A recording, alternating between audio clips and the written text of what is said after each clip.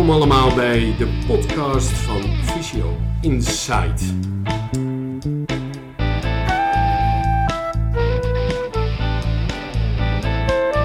Ja, goeiedag bij alweer de 4e podcast in de serie Pijn. Of de 5e als we de Engelse intro en outro bij Peter O'Sullivan meerekenen.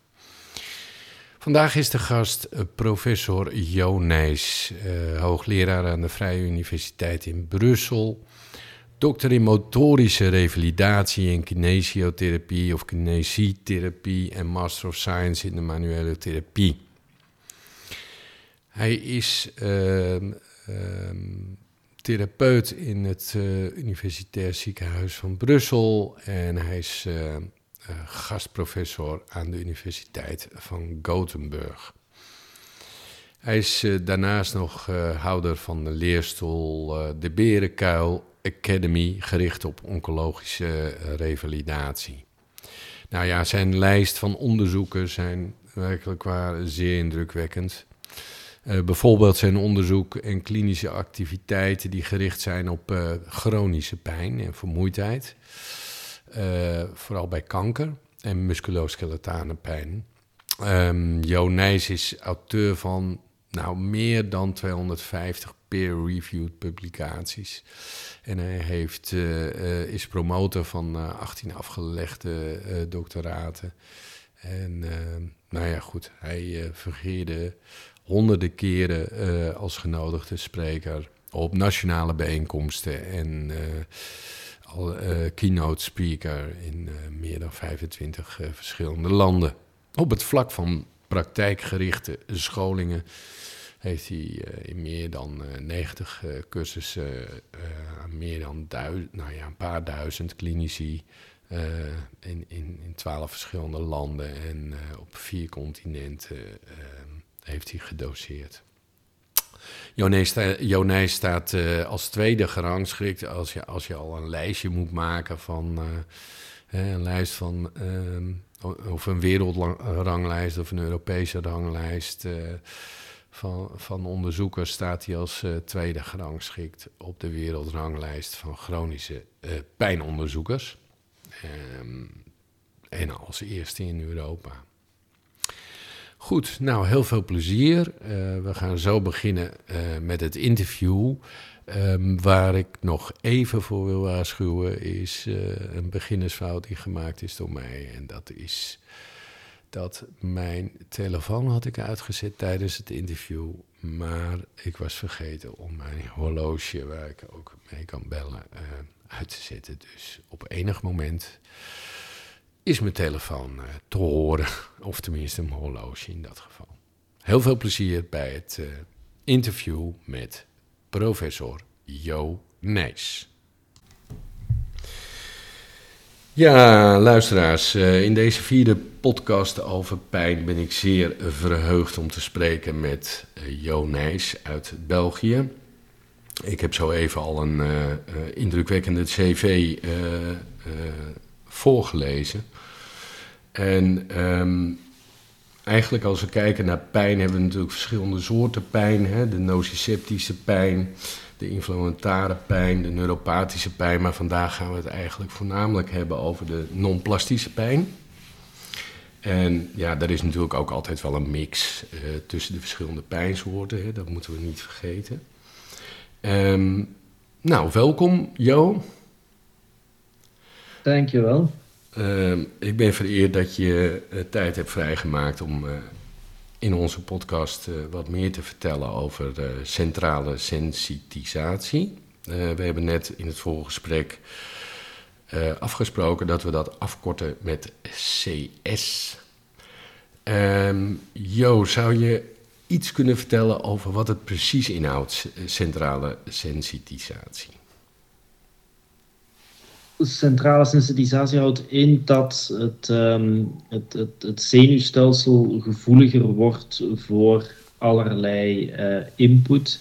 En typisch uitzicht dat natuurlijk daar waar er een probleem zich manifesteert bij patiënten. En als we bijvoorbeeld een voorbeeld nemen van iemand die rugpijn heeft, en die heeft ondertussen al 3 maanden of meer rugpijn, en die blijkt dan ook tekenen te hebben van centrale sensitisatie, dan gaan we dat aan dergelijke patiënten uitleggen met bijvoorbeeld de spamfiltermetafoor. Waarbij we dan aan de patiënt, uiteraard enkel aan patiënten die ook gebruik maken van e-mail, die dat communicatiemiddel kennen, gaan we aan hun vragen van als je naar je eigen inbox gaat kijken, je doet die open, zie je dan alle berichten die in de tussentijd naar jouw inbox zijn gestuurd, naar jouw e-mailadres zijn gestuurd? Nee, zegt de patiënt. Want ik heb gelukkig een spamfilter die een hele hoop junk mail uit mijn inbox houdt. Exact, zeg ik dan, want zo werkt ook het zenuwstelsel. Het zenuwstelsel heeft een heel deel filters ingebouwd om te voorkomen dat ons brein overladen wordt met input. Want ons brein is natuurlijk een fantastisch onderdeel van ons lichaam, maar ons brein heeft ook maar een beperkte capaciteit en moet daarin dus keuzes maken, moet prioriteiten stellen van welke input gaat ons brein verwerken. En het is net daar dat het misgaat met centrale sensitisatie. In die zin dat ons zenuwstelsel dan voor een deel die filterfunctie niet meer optimaal laat functioneren. En dat komt dan bijzonder tot uiting in die regio's waar de patiënt dan met een bepaalde hulpvraag voor bij jou als clinicus terechtkomt. Dat type is alle input, bijvoorbeeld bij die rugpijnpatiënt, die vanuit die rugregio komt, dus vanuit die spieren, vanuit die ligamenten, vanuit die wervels. Al die input, die sensorische input, dat moet zelfs geen nociceptieve input zijn, al die sensorische input, die wordt te weinig gefilterd en daar komt veel te veel van op het niveau van het brein toe. Plus, als ons brein dan ook nog die input krijgt, dan het brein van die patiënt met centrale sensitisatie staat dan ook nog in alarmfase voor alles wat uit de pijnlijke regio komt. Want natuurlijk, die regio die heeft al voor een hele periode voor heel veel ongemakken gezorgd, heeft ervoor gezorgd dat de patiënt een hele hoop leuke dingen niet meer heeft kunnen uitvoeren. En dat maakt dat het brein daar een soort van leereffect is gaan vertonen en waardoor eigenlijk zowat alle input vanuit die regio als bedreigend wordt beschouwd. En dus de reactie van het brein is dan ook de patiënt waarschuwen door pijn te produceren als outputproduct van het brein. Mm-hmm. En je hebt ook vaak een metafoor gebruikt met de bibliotheek. Hè? De duiding van, bij het centraal zenuwstelsel van de prikkels die binnenkomen. Zou je daar nog iets over kunnen vertellen? Want in feite zijn er 2 filters.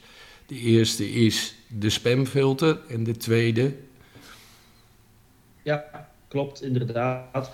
Als je dan de spamfilter voorbij bent, die boodschap, en typisch leg ik dat aan patiënten uit, dat die spamfilter zich dan op het niveau van het ruggenmerg bevindt, en dat is dan de afdalende banen die daar de spamfilter activeren. Maar natuurlijk, als je je inbox opent, zie je alle boodschappen die voorbij de spamfilter zijn geraakt. En dus op het niveau van het zenuwstelsel, dus de boodschappen die daadwerkelijk in het brein worden geanalyseerd.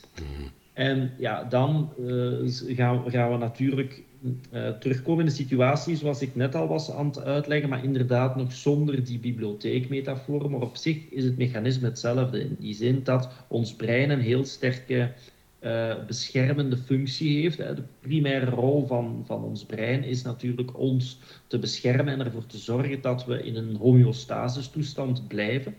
En in die optiek tracht ons brein altijd zaken te onthouden die mogelijk relevant zijn om ons te kunnen beschermen. En dat is dan die bibliotheekmetafoor, in die zin dat ons brein alle stressvolle gebeurtenissen, alle potentieel gevaarlijke situaties gaat opslagen.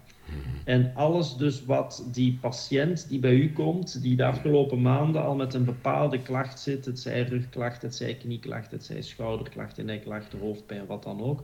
Al die pijnervaringen, die zijn natuurlijk door het brein geïnterpreteerd als zijnde bedreigende situaties. Hoe weet ik dat zeker? Wel, ik weet dat zeker omdat de patiënt pijn heeft ervaren. En dat wil zeggen dat het brein heeft geoordeeld dat de situatie potentieel bedreigend was. En dus al die situaties, die pijnervaringen, die gaat het brein opslagen. En dat is de metafoor die we daarvoor gebruiken om dat aan patiënten uit te leggen, is dan de bibliotheekmetafoor. In die zin dat een gemiddelde mens, als het ware, zonder pijnklachten, heeft als het ware een aantal boeken in zijn bibliotheek, in zijn brein zitten met pijnervaringen. Maar een pijnpatiënt heeft heel de rekken vol met boeken die volgeschreven zijn met allerlei pijnherinneringen. En dat maakt ook dat het brein veel sneller, als het ware, de patiënt gaat waarschuwen voor potentieel gevaar, ook al is de situatie eigenlijk perfect veilig. En dat is ook een cruciaal onderdeel van het concept centrale sensitisatie. Ja. Nou, we hebben natuurlijk al een gesprek gehad met Pieter O'Sullivan en met collega van u, Wim Dankaerts. Waarin al naar voren kwam hoe belangrijk het is om educatie te geven naar de patiënt toe over dit mechanisme. Als ik kijk naar, het is trouwens een indrukwekkende lijst al tot nu toe dat u al, of dat je al, daar ga ik alweer, dat je betrokken bent bij meer dan 10 publicaties tot nu toe. Heb ik er eentje gezien die ik toch wel interessant vind en dat is die Differences in Quantitative Sensory Testing Outcomes between patients with low back pain in primary care en een pain-free controlegroep. Zou je daar iets over kunnen vertellen? Ja, dat is inderdaad een recente publicatie vanuit onze onderzoeksgroep in het Journal of Orthopedic Sports Physical Therapy, wat toch een goed Amerikaans tijdschrift is. In ons vakgebied is dat een van de betere tijdschriften. En dat is een onderdeel van het promotiewerk van Hester Den Band, die dat onder impuls voornamelijk dan van Lennart Voogd heel leuk onderzoek heeft gedaan in de Rotterdam-regio in de eerste lijn. En dat is eigenlijk het vernieuwende van die studie en bij uitbreiding ook de andere studies die in het proefschrift van Hester Den Band vervat zitten, dat zij eens gaan kijken in de eerste lijn. Hoe zit het nu net met die lage rugpatiënten in de eerste lijn, zowel de acute als de chronische? Zien we daar uitingen van centrale sensitisatie, zoals die beschreven staan in de literatuur, wetende dat de wetenschappelijke literatuur rond lage rugpijn en met name rond centrale sensitisatie, dat die voornamelijk gericht is op tweede en soms misschien zelfs derde lijns patiënten. En een beetje die hypothese die vooraf gesteld was van ja, oké, misschien gaan we daar veel minder uitingen van centrale sensitisatie zien. Dat leeft ook soms wel van onder klinici van ja, dat is toch iets wat wij minder zien. Maar het tegendeel was eigenlijk waar, in die zin dat we gelijkaardige bevindingen zagen in de eerste lijnspatiënten in vergelijking met studies die daarover beschikbaar zijn in de tweede lijn. Dus dat is wel opvallend. Nu, het is ook niet dat het bijvoorbeeld bij lage rugpijnpatiënten dat je kan verwachten dat je een typisch beeld krijgt van een als het ware extreme centrale sensitisatie bij een patiënt, zoals je bijvoorbeeld een fibromyalgie of een CRPS-patiënt hebt. Dat absoluut niet. Hè. Als je kijkt, we hebben dat in onze publicatie vorig jaar in de Lancet Rheumatology hebben we het centrale sensitisatie continuum beschreven. Daarin hebben we ook aangegeven dat de gemiddelde lage rugpijnpatiënt die zit in het eerste, de betere helft van dat centraal sensitisatiecontinuum. Dus je hebt daar natuurlijk geen extreem beeld van centraal sensitisatie, zoals je dat bijvoorbeeld bij de fibromyalgiepatiënt krijgt. Maar het is dan zaak ook om die patiënten eruit te halen, te identificeren en te weten van oké, hier, deze patiënt past toch in dat beeld, vooraleer je dat gaat uitleggen. Hè. Dat is ook een valkuil als het ware, dat je het sensitisatiemodel aan elke patiënt gaat uitleggen, ook aan patiënten die daar eigenlijk weinig uitingen van hebben. Voilà. En ja, dan zal de patiënt er zich niet makkelijk in gaan herkennen en dan heb je natuurlijk een probleem met je therapeutische alliantie. En ik heb ook een artikel gezien waarin je het over de vragenlijst hebt, hè? De CSI. En daar kwam toch eigenlijk uit dat het niet de gouden standaard was. Hè? Ik kan me zo voorstellen als je in die eerste lijn werkt en je hebt een vermoeden en je hebt goed naar het verhaal geluisterd, dat je die vragenlijst gaat doen. Wat is wel de gouden standaard? Goeie vraag. Ja, inderdaad, die Central Sensitization Inventory is natuurlijk een vragenlijst. En met symptomen van centrale sensitisatie gaan we het natuurlijk nooit alleen kunnen vaststellen. Het is een hulpmiddel, het is een ruwe screeningstoel als het ware. Dat je weet van oké, als die score laag is, dan kun je wel zeggen van oké, dan is de kans klein dat er iets is. Is die score hoog, dan moet je verder gaan zien eigenlijk. Hè. Dus zo kan dat in de praktijk wel handig gebruikt worden. Er is, heel simpel gezegd, er is geen gouden standaard. Het is zelfs zo dat er verschillende definities zijn van centrale sensitisatie. De meest gebruikte is die van de International Association for the Study of Pain. Maar dat is dan weer een heel onhandige voor klinici, want die kan je niet toepassen op patiënten. En dat komt dan weer voort van de geschiedenis. Van waar komt het concept centrale sensitisatie uit? Uit het lab. Letterlijk gezegd. Dus uit het onderzoekslab van fundamentele onderzoekers die dat bij dieren zijn gaan testen en dat hebben vastgesteld. Nu, dat is natuurlijk nooit bedoeld geweest als onderzoek dat het dierenwelzijn ten goede moest komen. Nee, het was echt wel bedoeld als onderzoek dat gericht was naar de vertaling, translational research, naar patiëntenzorg. En dat is ook het grappige dan, dat je ziet dat daar mensen toch heel sterk aan blijven vasthangen aan dat, ja, maar dat is een concept dat je niet kan vaststellen bij mensen, omdat de wijze waarop dat het initieel bij dieren is vastgesteld, dat niet zou kunnen bij mensen. En dat klopt natuurlijk ook, want dat krijgen we nooit door een ethische commissie om dat te doen, zelfs niet in studies, laat staan in de klinische praktijk. Maar dus dat maakt dat er geen gouden standaard is en dan blijft centrale sensitisatie natuurlijk een concept dat je door middel van een reeks van klinische tekens en in wetenschappelijk onderzoek ook wel met wat meer gesofisticeerde apparatuur kunt gaan vaststellen, zeker op groepsniveau. Maar je kan eigenlijk nooit met 100% zekerheid gaan zeggen van oké, dit is omwille van die reden, omwille van die testuitslagen bij zekerheid een patiënt met centrale sensitisatie. En dat uit zich ook in de nociplastic pain criteria. Hè. Je hebt er zelf al naar verwezen, Joost, dat de International Association for the Study of Pain heeft vorig jaar de criteria, klinische criteria voor nociplastische pijn bekendgemaakt. Ik zat zelf ook in die werkgroep die heeft vormgegeven. Die werkgroep werd geleid door Eva Kozek van de Universiteit van de Karolinska Instituut in Stockholm. En het is zo, ook daar komen we dan, als je dan heel die klinische beslisboom, als je die doorloopt, en je komt dan uiteindelijk uit bij nociplastische pijn, wat het label is dat we tegenwoordig geven aan mensen die waarschijnlijk centrale sensitisatie hebben, dan kom je in het beste geval uit bij probable nociplastic pain. Dus waarschijnlijk nociplastic pijn, maar het zal nooit natuurlijk 100% zeker kunnen vastgesteld worden. Maar goed, hetzelfde is natuurlijk waar voor neuropathische pijn. Ook daar heb je zo een grading system van misschien neuropathische pijn, probable neuropathic pain. Dus het is een beetje gelijkaardig als bij de andere pijntypes.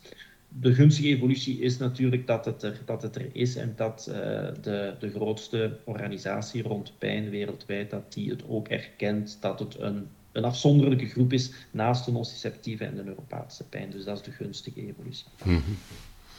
Wat ik me ook afvroeg is, je hebt ook nog een verkorte CSI, hè, de CSI 4 geloof ik, meen ik. Waarom is die eigenlijk ontstaan? Want de oorspronkelijke vragenlijst is nou niet echt heel lang of moeilijk in te vullen. Heb je enig idee waarom die ontstaan is? Die is ontstaan, ik weet het niet exact, maar, want ik was er niet bij betrokken, maar ik kan me voorstellen, ja, men doet dan op data van die oorspronkelijke CSI, doet men een factoranalyse en dan gaat men kijken van, oké, welke items zijn eigenlijk overbodig, want ze dragen weinig bij aan de totaalscore, omdat die eigenlijk bijna altijd hetzelfde worden gescoord door andere items in die lijst, door patiënten. En dus dat leidt dan vaak tot verkorte versies van vragenlijsten. Maar wat betreft die verkorte CSI, dat is belangrijk wel voor klinici, voorlopig nog niet gaan gebruiken. En dat wil niet zeggen dat ik daar tegen ben, maar en dat hebben we ook bijvoorbeeld in dat artikel van Journal of Physiotherapy, waarin naar verwezen hebben aangegeven dat er momenteel nog te weinig bewijs is om die ook te gaan gebruiken. Maar goed, er zal wel verder onderzoek rond worden uitgevoerd rond die verkorte CSI en wie weet blijkt dan dat die het ook even goed doet als de CSI of wie weet zelfs beter. Maar dat weten we dus momenteel nog niet, dus daarom als klinicus voorlopig nog even mee wachten om naar die verkorte CSI te grijpen. Juist. Nou ja, lifestyle is natuurlijk ook een belangrijk onderwerp bij het beoordelen van patiënten met CS. En in die zin heb je weer een bijdrage geleverd aan the critical role of nutrition care to improve pain management. Waarin eigenlijk ook aangegeven wordt dat fysiotherapeuten en manueel therapeuten zich daarin meer zouden moeten bekwamen. Zeg ik dat juist? Ja, ik weet niet of dat de fysiotherapeuten en de manueel therapeuten moeten zijn. Ik denk dat de gezondheidszorgsystemen in de verschillende landen wel zullen uitmaken. Maar het is wel inderdaad zo dat we een soort van opiniestuk hebben geschreven met verschillende collega's uit verschillende landen, onder andere met Amerikaanse collega's. Dat inderdaad wel eens de fysiotherapeut zou kunnen zijn. In Amerika is dat natuurlijk zo. Hè. Daar is het voedingsadvies, voedingsinterventies, is daar al extended scope. Al enkele jaren, dus ze lopen weer wat vooruit op ons. In België en Nederland is dat momenteel nog, komt dat eigenlijk nog niet ter sprake dat wij daar een rol zouden in mogen nemen als beroepsgroep. Dus dat zal de toekomst uitwijzen. Het belangrijkste punt vind ik dan, in functie van de zorg voor patiënten met chronische pijn, dat inderdaad die leefstijlfactoren zo breed mogelijk worden beoordeeld en als ze relevant zijn bij een individuele patiënt dan ook worden behandeld. Of dat dan uiteindelijk de fysiotherapeut is of een diëtist of een arts die met die voedingsinterventie aan de slag gaat, maakt mij zoveel niet uit. Het is natuurlijk ook niet zo dat een voedingsinterventie voor alle pijnpatiënten nuttig zal zijn, maar je ziet ook meer en meer bewijs komen uit trials dat het nuttig is en niet alleen voor de patiënten met overgewicht. Want daar is het bijna standaard natuurlijk dat het een onderdeel kan of zelfs moet zijn van de zorg. Ook als onderdeel van een gewichtsreductie-interventie, omdat ook natuurlijk overgewicht ook weer zo'n factor is die bijdraagt of onderhoudend werkt aan de chronische pijn. Maar ik heb zelf ook als klinicus kan ik me verschillende patiënten voor de geest halen. Bijvoorbeeld, ik herinner me nu een man met neuropathische pijn die een perfecte BMI had. Er was helemaal geen sprake van overgewicht, maar als je dan een heel basic anamnese deed rond voedingsgewoonten, bleek dat die voedingsgewoonten redelijk dramatisch waren. En dan hebben we dat ook geïntegreerd in de totale zorg, de multimodale aanpak van die patiënt. En dat is puur monodisciplinair bij mij als fysiotherapeut geweest. En dat we dus in hebben gezet op educatie, graded activity, een stukje exposure, maar dus ook wat voedingsadvies en op die manier dus wat verbetering van zijn voedingsgewoonten, wat ook denk ik heel goed hand in hand gaat natuurlijk met een graded activity aanpak of eender welke oefentherapeutische interventie, zodanig dat het lichaam heel simpel gezegd genoeg energie krijgt voor zijn... Voor die inspanningen te kunnen verteren en daar ook van te kunnen recupereren natuurlijk.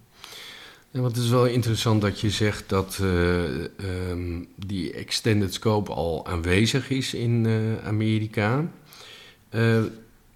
Ja, wij als fysiotherapeuten en manueel therapeuten in Nederland en in België ook zijn eigenlijk vooral bezig met de bewegingsfunctie. Dus de vraag is, moeten wij ook niet naar zo'n extended scope therapeut met betrekking tot deze problematiek? Want ja, welke competenties moet een toekomstbestendige fysiotherapeut, manueel therapeut bezitten en welke domeinen zijn onderontwikkeld? Ik kan me zo voorstellen dat voeding, ja, ik weet wel iets van voeding, maar toch eigenlijk te weinig. En ik denk dat misschien zou het kunnen dat in een nieuwe opleiding, een extended scope voor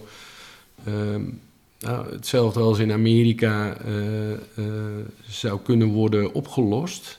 Dat er meer scholing komt zeker. op die gebieden. Ja, absoluut, zeker. Ja. En hetzelfde geldt voor slaap bijvoorbeeld. Hè. Ik denk dat slaap zo ook iets is dat weinig fysiotherapeuten echt al voldoende skills rond hebben om dat goed te evalueren en dan ook nog goed te gaan behandelen. Mm-hmm. Ja, en daar is de evidence nog groter dan voor het voedingsaspect, hè, in relatie met chronische pijn. Hè. Daar zijn we zelf hard aan het werken, ook met verschillende lopende trials. Nu 1 trial die is afgerond. Een grote trial waarbij we zelf ook fysiotherapeuten zijn gaan opleiden om die slaapinterventie te geven aan patiënten met nekpijn en rugpijn, die naast die nek- en die rugpijn ook een heel duidelijke insomnia, dus de slapeloosheid vertoonden. En dan bleek ook uit de resultaten, ik mag dat eigenlijk nog niet helemaal zeggen, want dat moet eerst gepubliceerd zijn en de peer review passeren eigenlijk. Maar dat blijkt echt wel, en dat zien we ook al in allerlei andere studies van andere collega's, dat die slaapinterventie dat die toch wel een cruciaal onderdeel is voor de pijnpatiënt die ook een slaapprobleem heeft. En heeft dat dan te maken met distress of heeft het te maken meer met een bewegingsarmoede? Hè? Want als je meer beweegt, slaap je beter. Distress kan er ook voor zorgen dat je gaat malen 's nachts. Wordt dat geïntegreerd bij elkaar? Of? Ja. Nee, je noemt daar dus 2 zaken die absoluut heel nauw samenhangen met slaapproblemen. Hè. En daar moet je zo ver niet voor kijken. Hè. Als je zelf een keer een slechte nacht hebt gehad, ga je moeilijker kunnen bewegen, ga je meer stress vertonen. Dus dat leidt natuurlijk ook tot een vicieuze cirkel en die zaken zijn heel nauw met elkaar gerelateerd. We zien inderdaad dat met name die stress heel nauw gerelateerd is aan allerlei slaapproblemen. En dan blijkt ook dat het verbeteren van die stressbestendigheid, dat ook een belangrijk onderdeel is van de slaapmanagement op zich natuurlijk. Hè? Want als die patiënt leert beter de voorwaarden creëren om een goede nachtrust te hebben, maar die kan niet ontspannen, ja, dan zal die nog altijd moeite hebben om in te slapen of 's nachts terug wakker liggen als die dan een keer wakker wordt om naar het toilet te gaan bijvoorbeeld.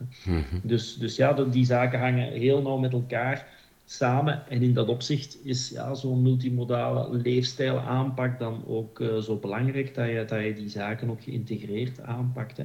En dat is ook het uitdagende natuurlijk voor de zorg, als we dat zo in hokjes blijven aanbieden in de zin van die patiënt moet voor zijn voeding moet hij naar een diëtist, voor zijn slaapprobleem moet hij naar een klinisch psycholoog. Ja, en dan moet je ook zien, want ik zeg daar straks niet er zijn weinig fysiotherapeuten die daarin opgeleid zijn om die slaap aan te pakken.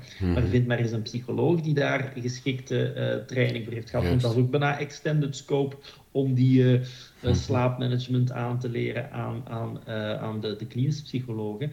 Dus ja, dat wordt ook moeilijk te organiseren, zeker in de eerste lijn natuurlijk. Hè. Dus daarom pleiten wij ervoor dat de fysiotherapeut die zich toch toelegt op chronische pijnpatiënten, dat die toch meer en meer van die skills zelf in-house neemt, zodanig dat die patiënt makkelijk multimodaal, zelfs in een monodisciplinaire setting kan behandeld worden. Ik denk dat de zorg van de patiënten met chronische pijn heel sterk ten goede kan komen. Ja, met betrekking tot dat slapen zorgen wearables ook voor meer inzicht wat dat betreft. Ik kijk even naar mijn eigen horloge wat ik om heb 's nachts en dat ik dan de volgende morgen precies zie hoe diep ik geslapen heb, hoeveel remslaap ik heb gehad, et cetera. Vroeger dacht ik van, ik lig uren wakker en dan blijkt de volgende ochtend dat het eigenlijk best meeviel als je dat terugkijkt. Is dat een een middel wat gebruikt kan worden? Of is dat nog in de kinderschoenen, die informatie die je via wearables krijgt? Die worden echt wel heel pak beter. Hè. Als Mhm. je deze vraag 5 jaar geleden had aan mij gesteld, had ik moeten zeggen: nee, dat is allemaal onzin. Mhm. Ja, slaapexperts vinden het nog altijd, kijken er nog altijd meewarig naar, omdat dat natuurlijk, daar is er wel een heel duidelijke gouden standaard in, is de polysomnografie. En het Logisch, ja. leuke is ook dat we die polysomnografie ook bij de patiënt thuis in zijn eigen slaapkamer nu kunnen plaatsen. En dat is natuurlijk wel arbeidsintensief in de trials die we daar rond doen, maar het geeft toch een beter ecologisch valide meting eigenlijk. Daar heb je natuurlijk de gouden standaardmeting. Die Mhm. wearables geven daar toch beter en beter een zicht op.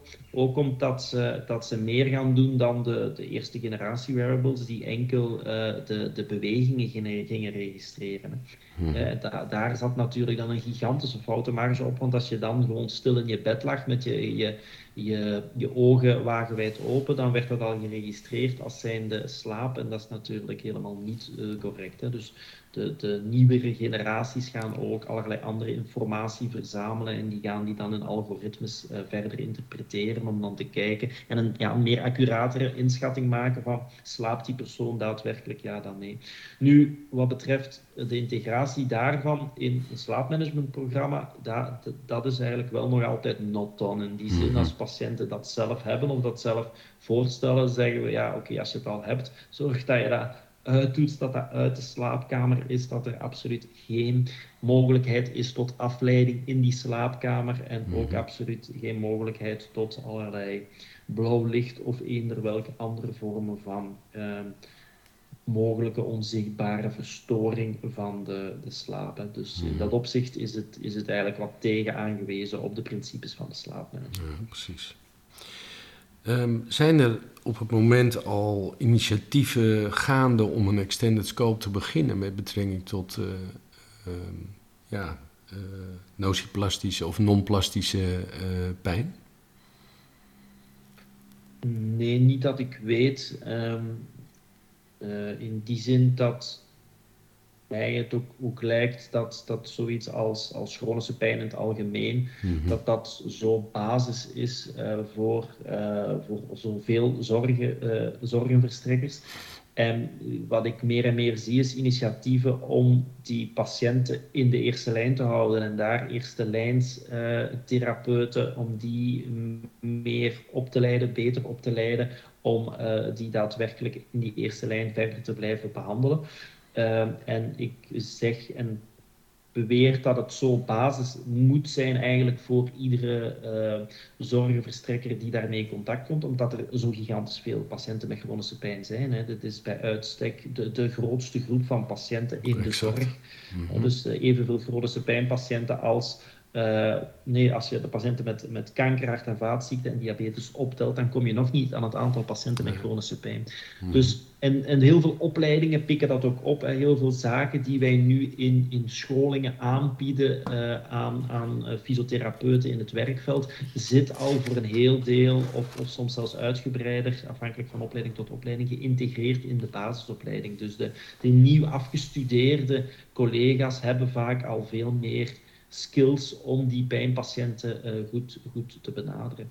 Mhm. En zelf zijn we nu heel actief in een vanuit de federale overheid van België gefinancierd implementatieproject, waarbij we 7 disciplines tezamen opleiden om beter met pijnpatiënten te kunnen opgaan. En het goede is dat de grootste groep van klinici die daar op af zijn gekomen zijn wel degelijk de huisartsen. Mhm. Dus op bepaalde regio's, zijn de Antwerpen, Brussel en Namen, zitten we daar dus gelukkig meer en meer met concentratie van huisartsen, maar ook apothekers, tandartsen, die naast ook de fysiotherapeuten meer en meer kennis opdoen rond die behandeling van chronische pijn, om te voorkomen dat ze altijd maar worden doorgestuurd naar de Mhm. tweede lijn. Mhm. Is er al educatie voor huisartsen en apothekers op dit gebied? Of is dat nog... Ja, dus bij ons in België is dat initiatief er absoluut. In Nederland ken ik de situatie niet zo goed op dat vlak. We weten wereldwijd wel dat de fysiotherapeut in heel het implementeren van de actuele pijninzichten daadwerkelijk een voortrekkersrol neemt, hè, wereldwijd. Dus in dat opzicht mogen we ons als beroepsgroep zeker op de borst kloppen. Als wij fysiotherapeuten gaan opleiden in binnen- en buitenland, krijgen we altijd dezelfde echo's van wij zijn er nu stilaan in mee, wij doen inspanningen om ons daar ook rond bij te scholen, maar we komen dan in conflict als het ware met de arts. En de arts staat dan natuurlijk, in Nederland is dat veel minder, vind ik dan, en dat hoor ik ook van collega's in vergelijking met andere landen, dat die arts natuurlijk nog een hoger op de ladder staat in de gezondheidszorg. En dat is voor de patiënt dan natuurlijk toch moeilijk als die patiënt een boodschap van jou krijgt als fysiotherapeut en die krijgt een tegenstrijdige boodschap van de arts natuurlijk. Excuses voor het telefoongeluid tussendoor. Ik dacht dat ik hem uit had gezet, maar dat is dus niet zo. Dat is een interessante, want maar dat is meer mijn eigen mening. Ik kan dat niet goed onderbouwen, maar ik krijg de indruk dat in Nederland, als er sprake is van chronische pijn, dat er al snel wordt doorverwezen naar een pijnpolie, waar dan TENS wordt gedaan en injecties worden gegeven. Dus ja, ik weet niet of dat in België ook een fenomeen is, de pijnpolies. Ja, absoluut. Ja. En daar mogen we niet die mogen we niet als één groep beschouwen, want er zijn echt wel pijnklinieken, zoals dat bij ons dan heet, die heel goed werken. Maar het probleem in België, en dat is niet alleen voor dit soort pijnklinieken het geval, maar ook voor de zorg in het algemeen, dat er een heel andere zorgorganisatie is dan in Nederland. Met name dat het prestatiegericht is. Hè. Dus hoe meer prestaties, hoe meer verrichtingen je doet, hoe meer keer je dat een patiënt ziet, hoe meer dat je verdient. En dat leidt natuurlijk tot situaties die niet altijd handig zijn. En ook dat is op zich vaak een probleem van de zorgverstrekkers, maar ook vaak van het beleid van ziekenhuizen die als bedrijven worden gerund en diensten moeten, en dus ook pijnklinieken moeten winst maken of op zijn minst break-even draaien. En dus wordt er gegrepen naar interventies die een grote terugbetaling hebben, waar er op weinig tijd mee wordt gespendeerd om die interventie te verrichten. Ja, als je natuurlijk een pijnmanagement, een goede multimodale evidence-based pijnmanagement aanbiedt, dat brengt weinig op relatief gezien voor het ziekenhuis of voor de instelling. En het vergt heel veel tijd en inspanningen natuurlijk. En is kostbaar. Ja, dan wordt er en is waarschijnlijk ook kostbaar vanwege het multimodale aspect. Een injectie is wat goedkoper, denk ik dan. Ja. Aangezien de pijn toch bijna 2 keer zoveel geld kost in de wereld in vergelijking met hart- en vaatziekten, is het natuurlijk ook gewoon een markt, helaas. Welke onderzoeken op dit moment zou je zelf nog het liefst willen doen? Als je alle mogelijkheden had die je zou wensen in backup van collega's, geld, niets speelt een rol. Welk onderzoek zou je willen doen? Wel, waar we zelf heel sterk op inzetten momenteel en ook subsidieaanvragen voor hebben lopen. En we hebben ook een aantal studies van lopen, maar waar ik mezelf ook wil in verdiepen is de epigenetica. In die zin dat misschien heel contradictorisch lijkt ten opzichte van het gesprek dat we nu hebben gehad, maar eigenlijk sluit het er heel goed op aan. Hè. Dus vanuit de leefstijl, de factoren waar we het over gehad hebben, weten we dat leefstijlfactoren het epigenoom gaan veranderen. En We weten ook dat 30 jaar geleden de genetica voorspelde dat ze allerlei ziektes uit de wereld gingen helpen en daar zijn we eigenlijk van een kale reis van teruggekomen. Maar we moeten die genetica niet wegsmijten. Nee, we moeten daarvan leren en we moeten vooral zien waar is het dan misgelopen. Wel, men heeft te fel op het genoom gefocust. Hè. Dat is nu eenmaal iets dat weinig of niet kan veranderen, maar het epigenoom kan dat wel. En die maken ook natuurlijk de veranderingen die in het epigenoom gebeuren. En voor collega's die daar helemaal niet in thuis zijn, kan je dat heel makkelijk met een metafoor vergelijken. Dus als je bijvoorbeeld een ongezonde leefstijl aanneemt gedurende een aantal maanden of jaren, ja, dan komen er op bepaalde epigenetische delen komen er paperclips. Mutaties? Paperclips. Ja, er komen paperclips op en het gevolg daarvan is dat bepaalde eiwitten wel of net niet meer tot uiting komen. Dat die niet meer kunnen worden of veel moeilijker kunnen worden geproduceerd in uw lichaam, omdat die paperclips voorkomen dat de normale aflezing, als het ware, van het genetisch materiaal op een goede manier gebeurt. En dus voorkomen dat er een transcriptie gebeurt, voorkomen of gaan het net stimuleren. Hè, en zo komt het dat ook bepaalde genen tot uiting komen als gevolg van leefstijlfactoren die leiden tot kanker of hart- en vaatziekten, etc. Dus daar zit de rol van het epigenetisch onderzoek al veel verder dan dat bij chronische pijn het geval is. Rond chronische pijn gebeurt er ook veel epigenetisch onderzoek, maar dan ook weer voor 95% bij dieren, bij dierenmodellen. En dus wij zijn een van de weinige groepen ter wereld die daar ook op inzet om dat bij mensen te gaan doen. Gelukkig zien we wel meer en meer groepen die daar ook op inzetten.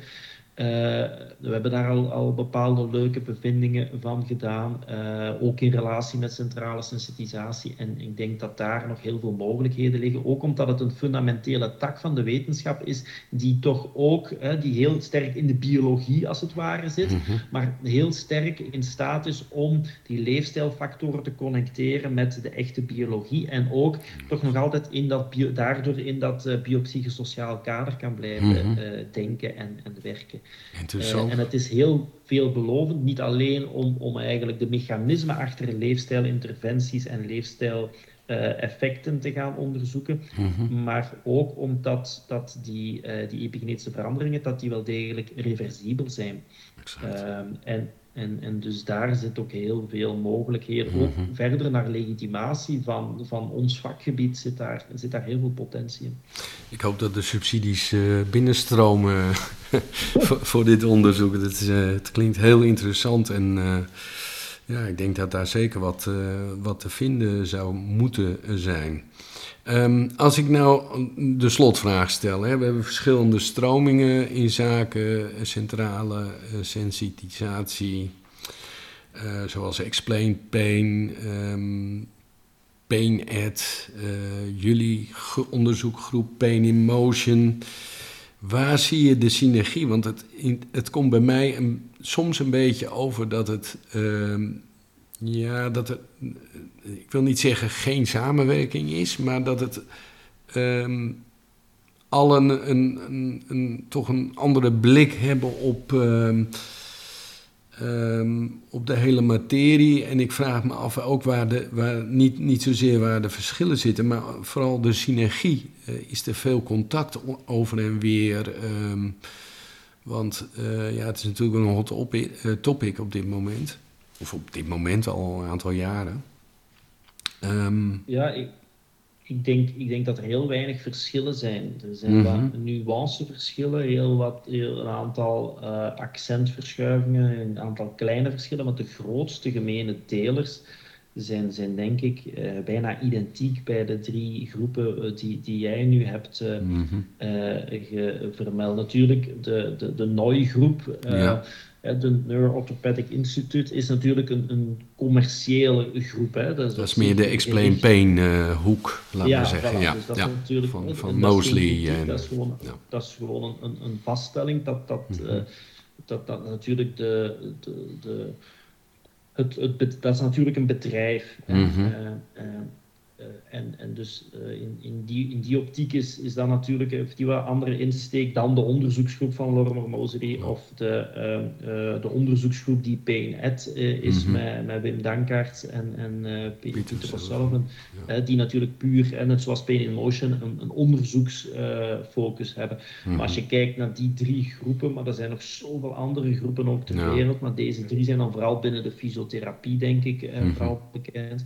Maar is er heel veel overlap.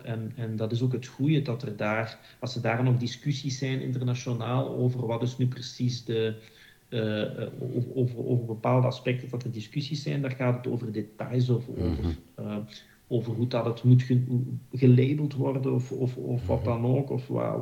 Maar niet over de grote lijnen. De grote lijnen is men wereldwijd het eens. Daar zijn de guidelines voor, daar is de evidence voor. Dus dat is een beweging die is ingezet 15, 20 jaar geleden en die heeft zoveel evidence vergaard dat dat niet meer terug te draaien is en dat een heel gunstige evolutie is en dat daar trekt iedereen bij wijze van spreken aan dezelfde kar.